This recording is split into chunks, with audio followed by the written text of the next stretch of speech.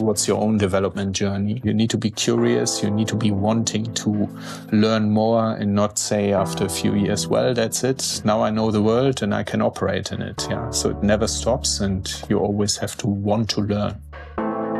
Hello and welcome to the Leader Insight Series podcast, the platform designed to uncover the secrets to both career and business success, gaining real insight from inspirational figures across the food and drink industry. I'm your host, Jonathan O'Hagan, and my special guest today is Frank Höving, the Managing Director for Symrise UK and Ireland. Symrise is one of the world's top suppliers in the flavouring and fragrance market. The company has developed over 34,000 products, and their customers include manufacturers of perfumes, cosmetics, the pharmaceutical industry, nutritional supplements manufacturers, and of course, the food industry. Under Frank's leadership, Symrise is the fastest growing company of its type in the UK. And so I was delighted for him to join us on the podcast so I could pick his brains. Originating from Germany, Frank and I have a great discussion ranging from his own personal career journey, which includes working with the likes of Kraft Foods, Perfetti Van Melle, and for the past 9.5 years with Symrise. Frank shares the challenges he faced stepping into the managing director role in the summer of 2019, some 7 months before the pandemic hit. We talk about his current priorities, what he's focused on to ensure the future success of the business. He also shares his principles for leadership success and advice for aspiring leaders of tomorrow, and much, much more. So stay tuned, subscribe if you've not done so already so you'll get notified of future episodes. We have some more super guests coming soon from the wonderful world of food and drink. Enjoy. Frank, welcome to the show. Thank you very much for joining us today. Yeah, thank you very much for having me, Jonathan. It's a pleasure. Well, it's a pleasure to see you. Yeah, pleasure to have you on. And well, listen, you've had an impressive career, Frank, through food and drink, FMCG over the past 20, 25 years. You've worked for a variety of organisations, as I mentioned in the intro there, and you're currently leading the UK and Ireland business for Symrise, which we'll talk all about Symrise later on. But firstly, let me take you back to the start, if I can, Frank. What did attract you initially to a career in food and drink? And I suppose importantly, what's kept you in it all these years? When I was a student of business studies and 22 years old, I was applying for an internship and I was going about that in a pretty random way. I sent applications to banking, consulting and industrial companies, and having no clear strategy, obviously I collected a lot of rejections. And it was one day that I was shopping in a supermarket. I had really an aha moment. I had a shaving foam bottle in my hands and thought, hey, that's a cool product. And then I looked at which company was producing that, and it was a company that still exists today and a very famous and big one. And I thought, what do all these people do to bring this product on the shelf? I think that's cool. I can see that. That's a lot of creation, activity, a lot of logistics. I would like that. And so I investigated that a little bit, and then I decided to write to all Unilever companies in the UK. I was studying in the UK at the time. And one of them took me on, Quest International in Ashford in Kent. And they are no longer a company of Unilever. They've been purchased by Givaudan, another fragrance and flavor company. But that was my first step into the world of consumer goods. And I really, really liked it from the start. Brilliant. And what's kept you in it, Frank, all these years? Because you've worked for some great businesses. So what's the thing that sort of stopped you going off into other markets, other industries? Yeah, I think the charm that I always saw working in consumer goods and eventually working with food and then in later stages with ingredients was that you have a direct connections to people's lives. And whilst not everybody around you might understand in detail what you're doing, I think you can always hint to that and that product and said, hey, actually, I've done the packaging for that, or I've brought that into a supermarket, Edeka in Germany or Tesco in the UK.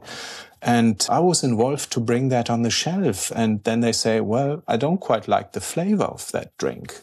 and say, well, okay, let's see if I can do something about that. I think it's this direct connection with people's lives that I've always liked about that industry. And I grew up on a farm, and in the later stages of my career, I really found that it was almost like going back to the roots, because where we are now in Symrise, we've got a lot of agricultural products that are raw materials. So it feels over the span of my career has become more and more a natural fit. Yeah. So you're in tune with your roots, arguably, Frank, by the sounds of it, those early days. Yeah. And what's influenced you along the way? You know, have there been key moments that have influenced your career, would you say? Yeah, influenced or like helped my career. I think first and foremost, I would say like I've got a very understanding and supportive wife. So Sandra works luckily in HR, and I think I'm very, very blessed that she always had an understanding what is required to be in business and to be successful in business and to be supportive. And I think that's probably the biggest and most important foundation for me. And then I think in terms of what has driven me, I think I've always wanted to build something together with other people and wanted to be with inspiring people and hopefully also do something to inspire people around me. And I just explored opportunities in that space. For example, I took the opportunity to work in Spain when I was 30 years old and didn't speak Spanish at the time. And when I got the opportunity to be invited for an interview, I thought, well, I mean, that looks like a sensible next career step for me to move on. And why not just exploring it? And so went for the interview, and they liked me. They invited me to join. Chupa Chups was the company at the time. Yeah, and had a good time there. And I think another good example for me exploring things was when I was invited a couple of years later to co-found a startup, the Candy and Toy Factory. Again, like probably a lot of risk involved, but I just went for it, explored it, and turned out to be a great experience. And by the way, the company still exists today, so we did something sustainable there. Brilliant. And I don't know how much you've reflected on this, Frank, but are there traits, attributes that you think have been helpful to you in your career? Are there traits? Are there attributes? It's sometimes maybe not so easy to see in yourself, but I think definitely curiosity. Yeah, definitely openness to listen to situations developing. I think I heard somewhere a long time ago, opportunity knocks softly. And I think to have a general openness to explore what's coming along your way and to be in tune for that, I think helps. And I've always wanted to build something. It was always had in my mind that I wanted to build something ideally with other people, and that quite naturally is probably an organization or a team or function in a company. I think that has been driving me along, and then the challenges come one after the other and you try to master them. But I think my drive has always been to create something, and in the space of companies or organizations or teams, naturally I wanted that team to be successful and to really make an impact in the space that we are active. Interesting. And best career advice you've received, Frank? Because I imagine in the businesses you've worked with, you must have worked with some really great people over the years. Yeah, thinking about what's the best piece of career advice you've ever received? Yeah, I think there are probably two examples that are worth mentioning. The first one was I was a young brand manager at Kraft Foods, and I was on this soluble coffee specialties brand, and a lot of new launches at the time, back in the 1990s. There was a brand new category in the market, so it was quite a lot going on, and we had very volatile sales. We had strong growth, but very volatile sales. And at Kraft Foods at that time, we were tracking weekly market shares with Nielsen and weekly volumes going through with the retailers. And there was this one Tuesday morning, always on Tuesdays, the shares came in. And Tuesday morning, I saw my shares. They had really halved like the week before. I was all distraught. And I went to my boss, a very experienced marketing director. And I said, look at that. I mean, my God. And I'm really, really worried I might get fired. And he leaned back in his chair and said to me, well, don't worry. our brands are so strong, they survive at least 10 bad brand managers. I thought, well, that's a nice thing to say. Thank you. Now I'm really reassured. But reflecting on that, he basically gave me the message, maybe with a little bit tough to accept sentence, because I was thinking, well, I mean, what was he really thinking of me and my capabilities? But basically he said, don't worry. Yeah. So lean back, breathe and carry on. And things are not, in German we say, things are not eaten as hot as they are cooked. Okay, I've not heard that before. Yeah. Well, I was going to say, reminds me of a phrase, you can't break it. It can't be broken type thing. But yeah, no, that's interesting. Yeah. And did you say there was another example that came to mind as well? There was another piece of advice. As I said before, I think curiosity was always something that drove me. I always wanted to learn. And I think that was naturally relatively easy in the earlier stages of my career. So having been lucky to have worked with a company like Kraft Foods or then moved to Spain, there was so much to explore, new languages to learn. I also was lucky enough in the later stage of my career to do an MBA. And then it was all of a sudden in my mid-40s that I thought, I'm not quite sure what the next stage of development for me is. And it was at Symrise then, I had today is a great friend, Stefan, a peer. And we had a lot of conversation about that. And he really drove me towards exploring self-development and self-learning journeys and what that means. And I really didn't have a concept for that. And he pushed me specifically to the concepts of the Center for Creative Leadership. And I think I explored that and got into that. And what does it mean? Who do I really want to be for the next stage and the stage thereafter? And is leadership something for me, not just for teams or function, but also for an organization or company? And I consider myself really lucky that Symrise supported me on that journey. And I think that maybe it's not a specific catchphrase or advice, but this conversation with Stefan that I had on self-development were really, really crucial. They made me reflect on a lot of things and how also in the later stages of my career, I could really do something for my self-development and for my personal learning journey. Sounds like it's been really pivotal, Frank, in terms of that journey you've gone on, which not everyone has the ability to do that. I mean, on that topic, talk us through the journey you went on. I mean, give us an example of some of the things you explored and went through on that self-learning journey, Frank. Yeah, and I think probably when COVID came on, I think that was a moment where for myself, it was only 2.5 years ago, but that journey really accelerated.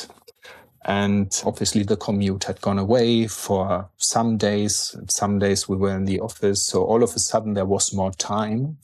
All of a sudden, I found access to, for example, podcasts. I had more time to read and more time to reflect because simply so much life had just fallen away and so much space had been created. And I thought it was then that I started really reflecting on what had I actually learned at university, at the MBA. I said, what are the concepts? How does excellence in leadership look like? And who actually puts that on paper and describes that? And I think I'm very, very grateful to have discovered podcasts like yourself. I think that are an inspiration, where books are mentioned and where you think, what that person says resonates with me. And actually he's mentioned that book and maybe I have a look at that. And I think that was, for me, a very, very beneficial time in the last 2.5 years. And for example, probably know the High Performance podcast that is out there where they interview sports people and leaders. I think that helped me a lot and provided some great inspiration. It's fantastic, isn't it? And then I think it's writing a diary, reflecting your thoughts and putting some of them in action. Yes. Yeah. It's a fantastic podcast, that one. I think it's interesting because the guests they get are quite varied. I think they've had sports people, business people, politicians even, or ex-politicians. So it's fascinating. But a bit like this podcast, Frank, the thing that is always remarkable is there are some real common themes that a lot of leaders touch upon, but it's the way they frame it that sometimes just resonates with people in a different way that I find fascinating. Yeah. But reflection, by the sounds of it, has been quite powerful for you, Frank. That moment to reflect, and sounds like, like some other people have commented, the pandemic's given that opportunity to reflect. So yeah, it sounds like it's been really important for you. Yeah. Now, before I go to my next question, I wanted to remind you about the brand new charitable initiative we launched in 2022 called the Mentors Club. The purpose of the Mentors Club is to raise money for charity whilst facilitating the introduction to inspirational industry leaders for quick advice and mentorship. Think executive coaching meets speed dating. It's a 100% for charity initiative with 3 wonderful beneficiaries, including the Magic Breakfast, Macmillan and RMHC. We got a panel of 10 superb mentors you can get access to, including Andrew Selly, the CEO of Bid Food, Sue Garfitt, the CEO of Alpro, and Julia Darville, the UK MD of Puratos, plus many, many more. Think of it this way: if you're working through a challenge at work, or you're at a career crossroads and you'd be keen to get inspirational advice from industry-proven leaders, then this is for you. Likewise, if you're already operating at C-suite level and you're looking for a great networking opportunity to connect with other like-minded leaders, then this is for you. To find out more and support the initiative and check out our amazing panel of mentors, then simply go to leaderexecutive.com/The Mentors Club. Thank you for your support. Let's move on to talk about Symrise. Yeah, a business I know you're incredibly proud of, Frank. For anyone not familiar, do give us an introduction to Symrise. Yeah, Symrise is a company that produces fragrances, flavors, cosmetic and food ingredients, and really has grown over the last 20 years from a pretty local German company to a global leader in the industry. And nowadays we have a turnover of around £3.5 billion.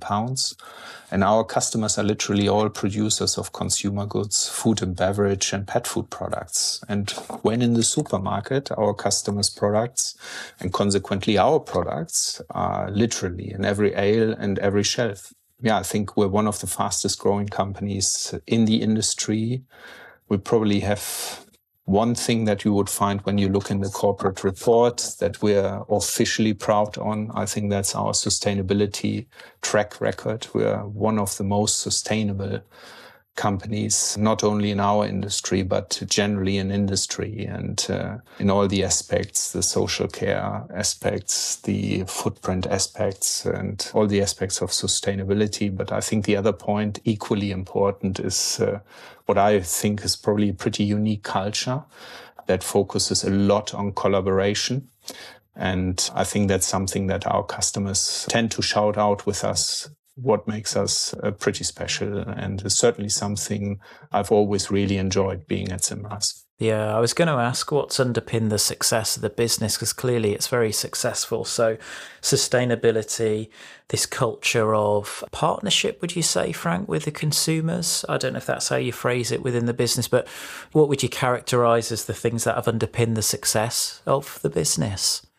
Yeah, I think there's probably the hard side of it and the soft side of it. And let's start with the soft side, as you mentioned, partnership, Jonathan. I think that's certainly the case. And I think we're naturally good at collaborating and providing solutions to our customers, innovating with our customers. And in an ideal moment of collaboration with our customers, we'd have, for example, innovation days, and you'd come into the room and then it would be an atmosphere where we would be with our team, with the customer's team. And if somebody who doesn't know both teams comes into the room, he couldn't say this is the supplier or this is the customer, because it would be all one team discussing, collaborating, creating together.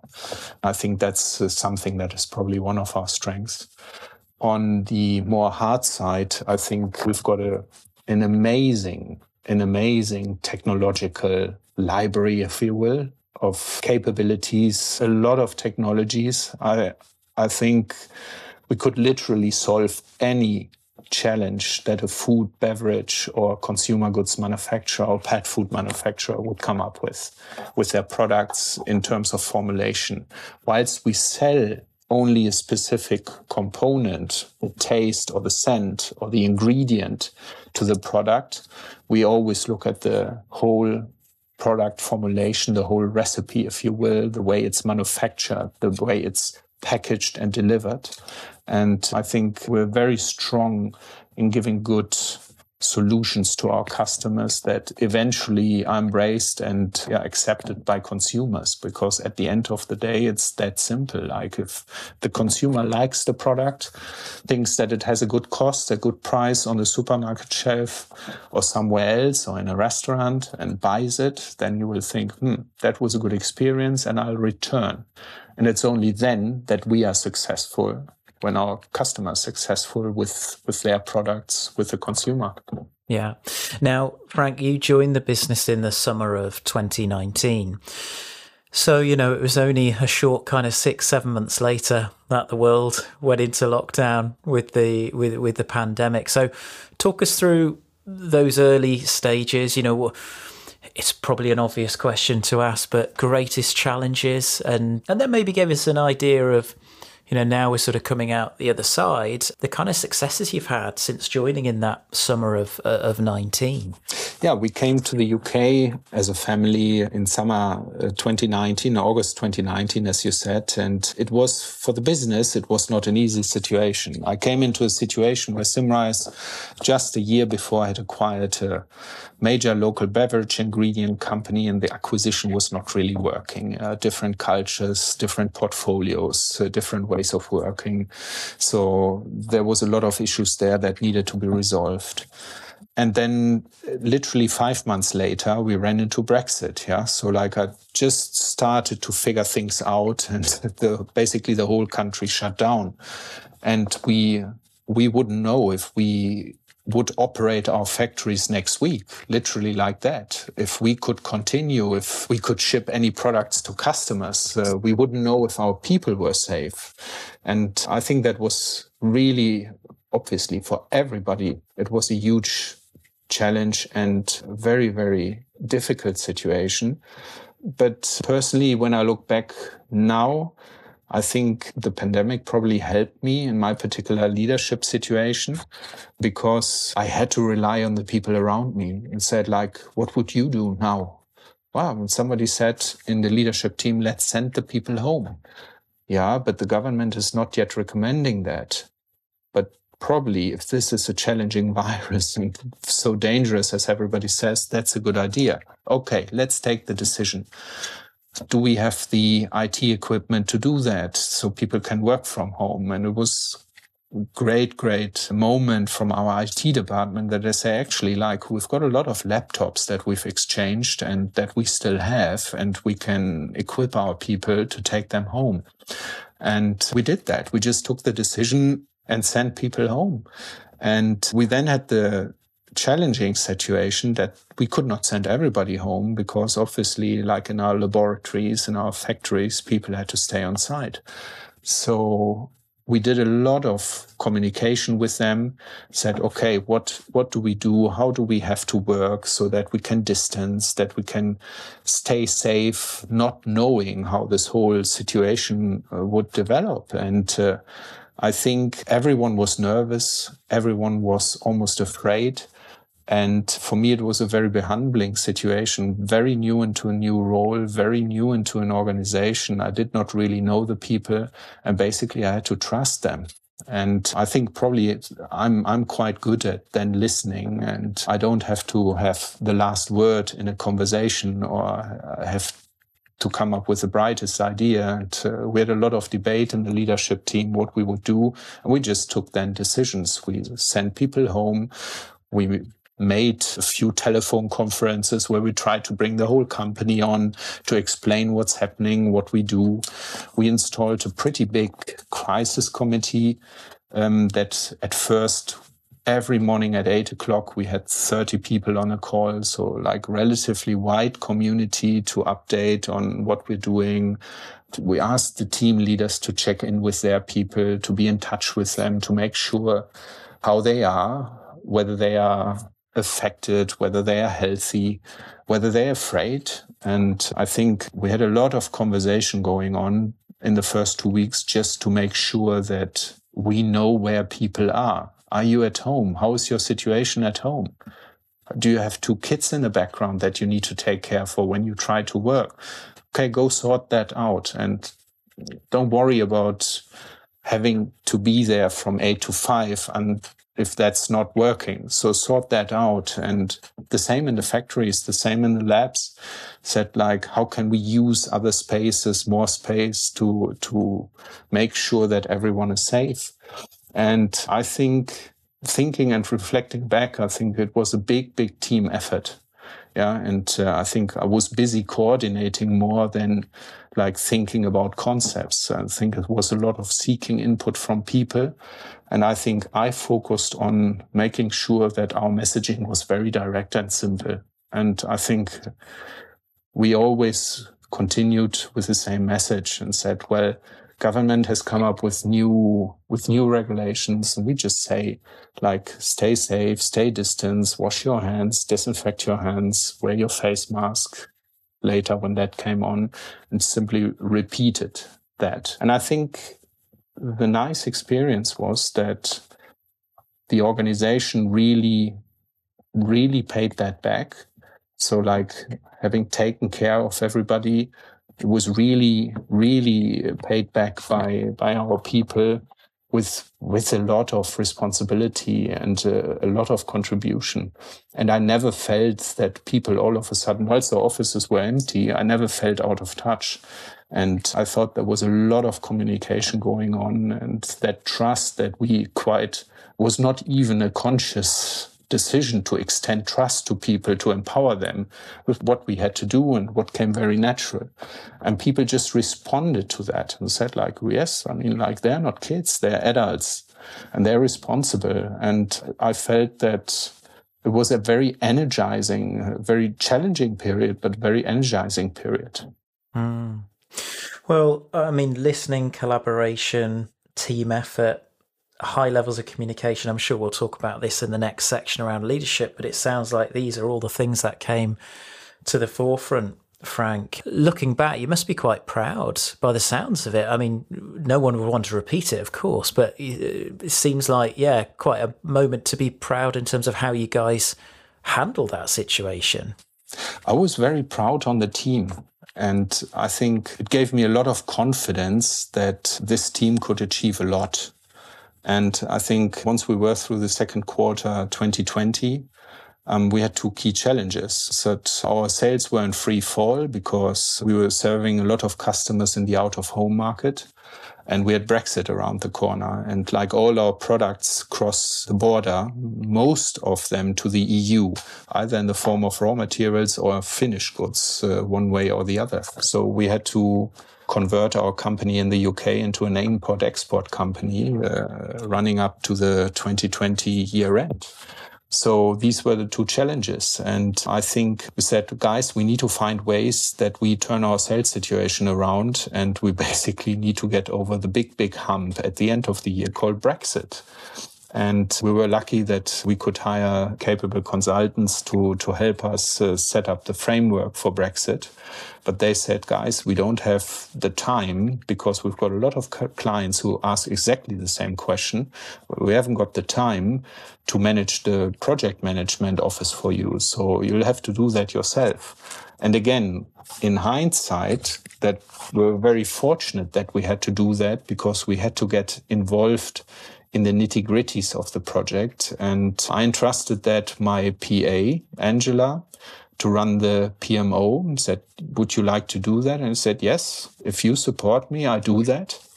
And she was brilliant in that she basically said, guys, what do you need in your respective departments to make sure we get over the hump? So we got everyone thinking within the framework that we'd set up, whether that was customs, whether that was logistics, whether that was declaration and regulatory.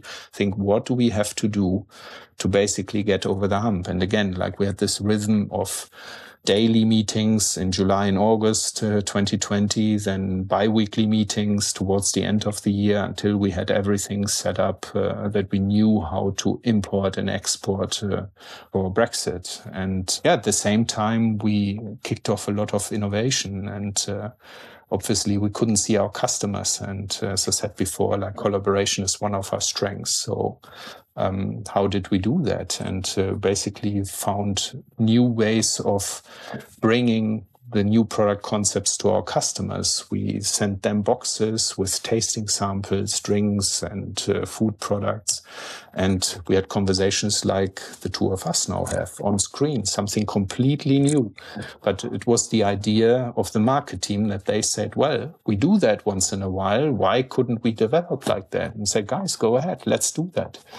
And I think they came up with some really pretty nice developments, and it was new for the customers. And they said, well, strange that you're not in the same room with me evaluating a new product sample.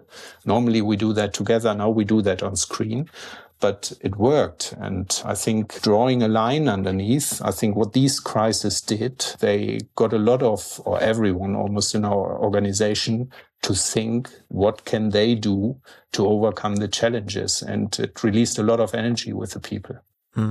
Sounds like you've got a very solution-focused team there, Frank, that sound brilliant. It sounds like they've come together. And I know we're still in a place where there's many challenges out there, which kind of leads me on to my next question. You know, as we sit here talking at the beginning of summer 2022, what are the priorities right now then, Frank? You know, what are you focused on as the MD trying to lead Symrise into the future? What are the priorities for you at the moment? I think the current priorities have shifted from managing Brexit to managing cost of living and the cost increase around us. I mean, that's the latest fire that is burning, obviously. And that's affecting everyone, let's say everyone in the Western world and every person in the UK. And what you can see in retail is, for example, that Aldi and Lidl are really significantly gaining market share because consumers shift their consumption patterns and basically gravitate towards not so expensive products. Yeah, they need to have a lot of loss in expendable income, and they tend to other products. And I think for us, that means that very immediate, we have a cost increase on all fronts. Yeah, the energy goes up, the raw materials goes up, like wages have gone up because we compensated for inflation this year for our people this year. So we need to recoup that cost. And that leads to challenging conversations with customers because we cannot maintain the prices that they are used to. So we have to increase prices. And again, that's very stressful for the organization, for the team. And at the same time, we want to continue to collaborate with our customers and to keep innovating. It's very easy to get distracted and managing just the crisis and start losing focus of the future. So I guess like this double challenge to manage the present, maintain a sustainable situation in terms of our financials, and maintain focus on innovating and help our customers to develop the next generation of their products. I think that's probably the current big challenge. And are there, or is there anything you can share with us, Frank, around how you mitigate some of this stuff? Because it's not easy conversations to have with customers, and obviously the bulk of your customers will be manufacturers.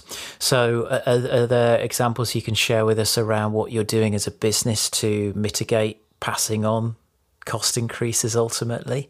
There's a whole host of things. And in the best of all worlds, we basically question the recipes, we question the ways of manufacturing, and we go into a collaboration with our customers on that. And there are always ways of doing things more effective. Yeah, there are always new, let's say, new developments around in terms of ingredients so that they have a lower cost as compared to what you've been using. So that's technological advance. And in an ideal situation, that's what we're doing. And in a very ideal situation, we increase quality because we modernize products with our customers and decrease cost that they then can pass on to the consumers. But many times it's just simply getting our customers to agree to higher prices. Yeah, and that's tough sometimes. And that's what our customers have to do with the retailers. And that's very tough for them. But then the retailers, and that's what you see in the news, increase the prices, and that's how inflation kicks on. But I think that's the situation we are in right now. Yeah. It sounds, though, from what you said, Frank, in many ways, your mantra of collaboration, you're actually collaborating more than you probably ever have done. You're innovating more than you ever have done. You're looking at modernizing and harnessing things like recipe formulations to try and mitigate some of this stuff. But ultimately, you can't avoid it completely because the rate of inflation is so high. But a bit like some people commented around COVID, and how to get around some of these challenges, it sort of innovates the way you innovate. You speed up the acceleration or the progress of your business. So, yeah, it's difficult conversations to have, but in many ways, I suppose it brings about progress in a slightly faster way, doesn't it? Because you obviously do want to avoid passing on those costs, which ultimately end up at the consumer's doorstep. So yeah, good. What can we expect, Frank, from Symrise in the coming years? What are the ambitions for the business here in the UK? The ambitions for Symrise in the UK are, first of all, to continue our track of success, which we have. Right now, we are the fastest growing company in our industry in the UK. And I think we've got a unique portfolio of solutions in the market that differentiates us a little bit from the competitors. And we're more and more finding a way to make that accessible to our customers. Something we had to learn over the last few years, but we also had the time to learn because COVID hit a bit of a pause button, so we could do that. And I think that's what we want to do. Like in terms of what that means concretely, obviously there's new legislation coming into the food and beverage market in the UK. That is the so-called HFSS, high fat, sugar and salt legislation. And that means a lot of reformulation of products on our customer side. And we've got a whole host of ideas how we can support them there, and also good products that they can work with, latest generations of natural flavors, other taste ingredients from natural sources, sustainably sourced. For example, our vanilla that goes all the way back to Madagascar, where we're fully backward integrated. And I think everyone who cooks, everyone who bakes knows that. Yeah, so if you take fat out, if you take sugar out, if you take salt out, you need to put some more spices in and some more ingredients like onion, treat them differently to make sure that they're still a good and nice and culinary taste on the savory side. Or when you bake, you do other things. And I think that's what we do with our customers as well. And we're very, very good positioned to help them create products that consumers like at the end of the day. Thanks for listening to the podcast. Now, before I go to my next question, I wanted to give a shout out to our sponsor, Obvious Candidate. Obvious Candidate was founded by Sam Waterfall, aka London's global career coach. And I'm delighted to collaborate with Sam as he has a truly unique approach to helping you get the job you really want. Having begun his own career in brand management at Procter & Gamble, Sam understands marketing. And he's the only career coach I ever recommend. Why? Well, simply because he gets results. As the founder of Obvious Candidate, Sam has 18 years experience in helping people to position themselves as the number one obvious candidate, head and shoulders above the competition. He's successfully worked with people who've gone on to land jobs with the International Olympic Committee, the World Economic Forum, Nike, Amazon, Virgin, Red Bull Racing, Rolls-Royce, to name just a few. Essentially, if your job search is taking too long or you're struggling to get the job offers you really want, then Sam is your man.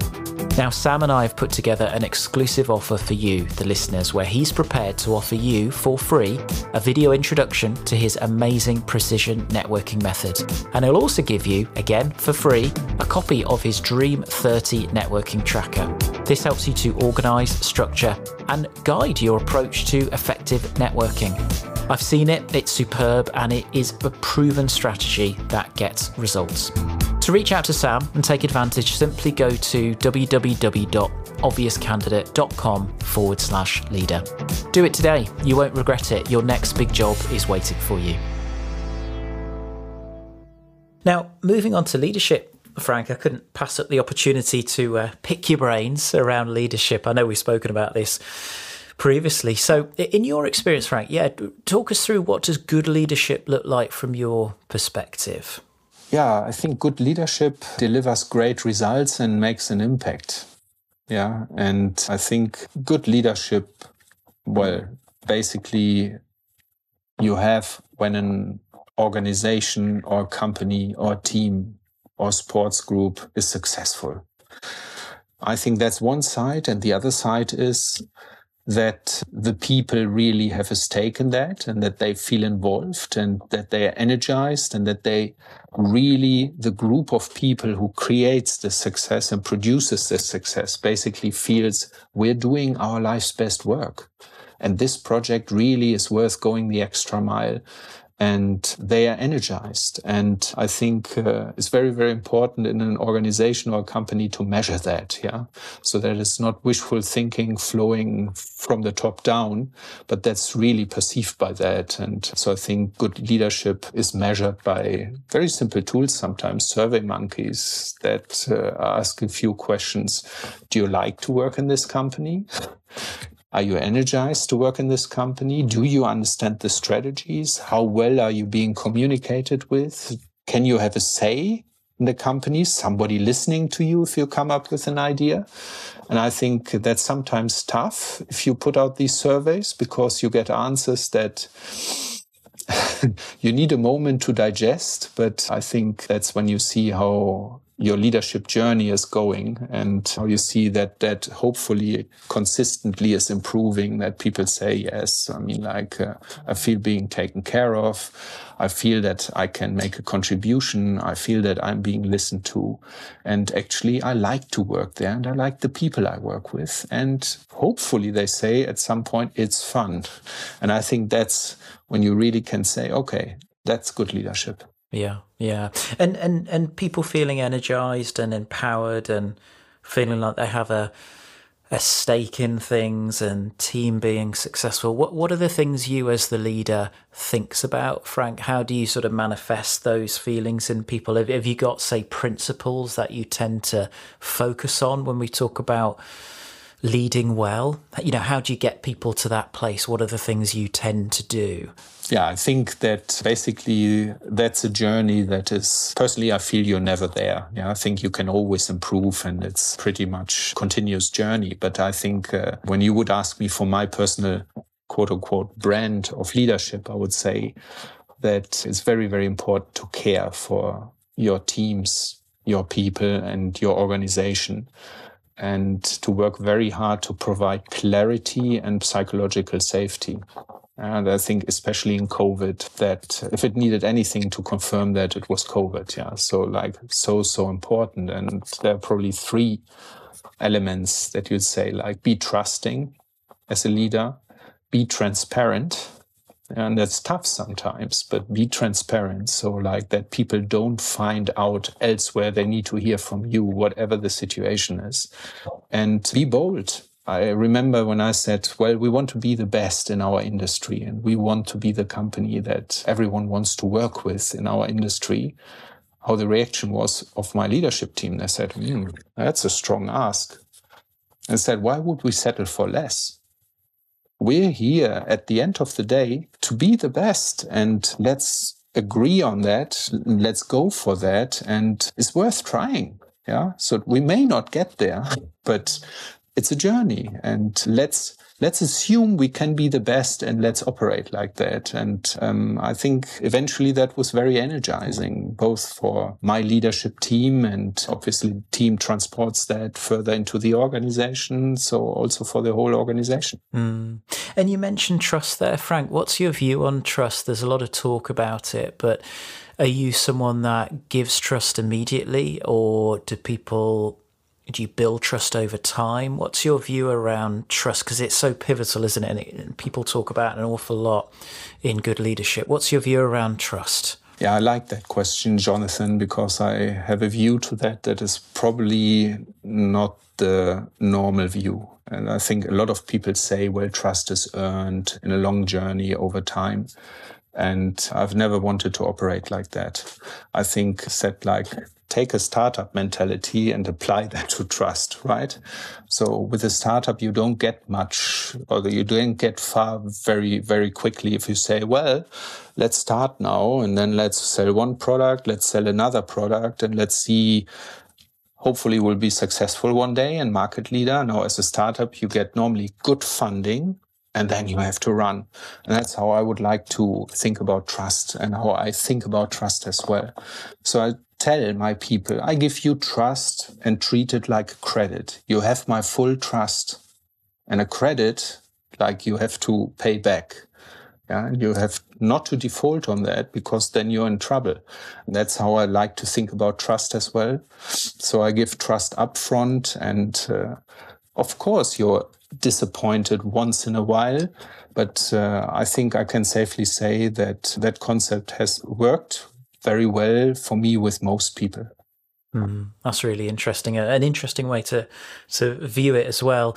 And just finally on this leadership piece, Frank, there'll be people listening to this who are aspiring leaders of tomorrow. So with that in mind, and the way the world is evolving as well, Frank, what are the really critical leadership skills and attributes you would encourage people to develop if they want to be great leaders of tomorrow?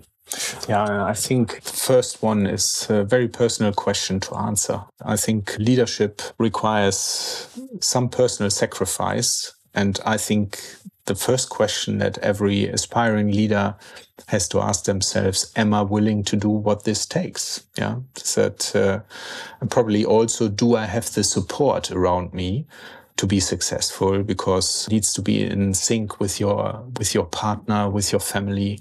It's very, very important that that is balanced. So I think that's very crucial. And I think on the other side, you need a framework. Yeah. So you need to build on your strengths, obviously. And these can be very diverse, but you need a framework to develop these. And I think you need to probably ask yourself, there are 4 really big attributes that every leader needs. And the first one is communication. Yeah. You need to be a moderate to good communicator, and you need to like to communicate. And second is influence. You need to be a good influencer, because you need to influence customers, peers, bosses, your teams, your organization. So you need to like that, and you need to be skillful at it. Self-awareness. Yeah, and it's really, really important to be able to continuously reflect on how you get across, how you interact, and what's your own development journey. And I think learning agility, yeah, you need to be curious, you need to be wanting to learn more, and not say after a few years, well, that's it. Now I know the world and I can operate in it. Yeah, so it never stops, and you always have to want to learn. And I think there are a lot of frameworks. I tend to work with Compass, which is the framework from the Center for Creative Leadership. But equally, there's a framework that is called from Korn Ferry, FYI, Big Book for Your Improvement. So I think if you have these attributes clear, then there's a framework to develop that. And some good companies do that with their people. And if you happen to be in a company that maybe not does that, then I think my advice would be seek out one of these frameworks, reflect on yourself. How would you like to be? What are your strengths? And then systematically go about developing that. I think that's some really, really good advice, Frank. Really good advice. Thank you for sharing that. Now, before I let you go, a couple of slightly more quick-fire questions, Frank, although don't rush. Happy for you to take your time. Book recommendations, and anything that springs to mind that's been particularly impactful for you, and anything you'd care to recommend for the listeners? Yeah, like I think I'm reading a book right now, which I really, really like. It's called Positive Intelligence from Shirzad Chamine. And yeah, that's like about the inner coaches and the inner critics, yeah, and how to balance that and deal with them. Great book for personal development. And I've read a book last summer, which I really, really enjoyed, from Steven Schwarzman, the founder of Blackstone. It's called What It Takes. And it's basically his own leadership journey. I think very, very few people ever achieve such heights of success, but I found it a very inspiring book. Brilliant. Well, there's two books I'm not familiar with, so I've made a note, Frank. I shall go and search them out. We've talked previously about family, and you've got two children, Frank, so keen to pick your brains on this. Work-life balance, do you have one? And if so, do you have any advice for people in this ever increasingly busy world? I spend time with the family, Jonathan, and I believe, like yourself, you also have two young kids who spend a lot of time on football grounds in the weekend and carry them around. And that's always very wonderful and very nice and energizing.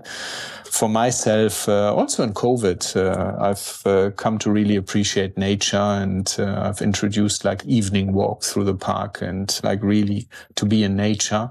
I've started taking photos of certain trees and edited them with the small applications on the app. And when I was younger, I also painted. So like I kind of rediscovered that. And and then I do a bit of sport here and there, a bit of swimming and a bit of gym. And I think that's my life outside work. And is that important, Frank, in terms of productivity when you're in work? Do you find these activities has a direct correlation with how productive you are and being fresh and ready for when you are at work? Yeah, absolutely. I think it's very, very important to energize and re-energize. And so like I think you need to take some time out of work and out of your schedules and even out of family for yourself, and find something that you really like, whether it's playing an instrument or being with friends or reading a book or whatever it is, doing sports. You need to have some time to yourself, and that cannot be compromised. I totally believe in that. And how, I don't know if you've got any advice for people, but in this world where, and especially in a role like yours, Frank, I can imagine everyone will want your time. We're all very time poor. How do you go about prioritizing where you invest your time, Frank? Is there anything in particular you do when you start planning your week, your month, your year ahead? I'm particularly bad at that because I always think there's more opportunity to go after. So like I've made a very clear contract with my personal assistant, Angela. She runs my agenda. Yeah. And I always have the tendency to get back onto it and trying to want to do more. And I've really, really surrendered that to her. So she manages it and I have to obey 100%. And I think that works relatively well. And it is challenging for me, but I've completely delegated that. It sounds like an interesting concept, and I've had some contact with Angela. She's amazing, and you can tell she's really good at her job and efficient. But that's interesting. So Angela, in effect, sort of manages your time, so you're removed from making those decisions around how much time you spend where, to some extent. That sounds like it's been really helpful. So essentially, we all need to find an Angela, Frank. We need to find our own Angela. Yeah, but I think, obviously I'm very, very lucky that I can work with somebody like Angela, but I think in maybe more junior stages of your career, I think it's very, very important to have supportive people around you that you trust. And ideally that's a partner, but if it's not a partner, good friends. And not only friends that say you every moment of the day how wonderful you are, but that also hold you accountable. Yeah, and that give you a bit of feedback. And I think that's very, very important, so that we all have a few supportive people around us that really like us, but that also tell us what is important and what to do, and maybe some feedback what not to do. Yeah, absolutely. Great. And finally, Frank, knowing what you know now, what would you tell your younger self in terms of career advice? Yeah, probably I have a tendency to overthink things, and maybe some of that has come through in our conversation as well. And I would say to my younger self, just go for it and do it, and you'll be okay. Brilliant. Well, listen, Frank, thank you so much for sharing some of your thoughts. It's really interesting to understand a bit more about Symrise. It sounds like you've got an amazing team there that eat challenges for breakfast, Frank, if I may say. I'm sure it's not been that easy, but it sounds like you've got a great culture and a great team there. So, yeah, thank you for sharing your thoughts. I wish you all the best for the future. I know we'll stay in touch, and thank you once again for sharing with us. Thank you for having me, Jonathan. It's been a pleasure. Thank you, Frank. Take care. Thanks so much for listening. I hope you found this episode valuable. Don't forget to subscribe so you get notified about all future episodes. I'm working really hard to keep bringing you inspirational leaders from the food and drink industry that we can all learn from. And if you're feeling generous, please drop us a review. It really helps spread the podcast far and wide. And finally, as you've probably noticed, my passion is to help businesses thrive through the power of people. Like the very best leaders of today, I understand how creating purpose-led cultures with high levels of trust and employee engagement leads to successful financial performance. Back in 2011, I founded Leader Executive to help companies outperform the market by focusing on the human element of their business, their people. As a well-respected talent solutions partner, we collaborate with food and drink businesses across our 4 business pillars: design, hire, develop, inspire. To find out more about how we can help you outperform your competition by focusing on the human element of your business, then reach out to me on john@leaderexecutivesearch.com. I'd be delighted to hear from you. Until next time on the Leader Insight Series podcast, take care.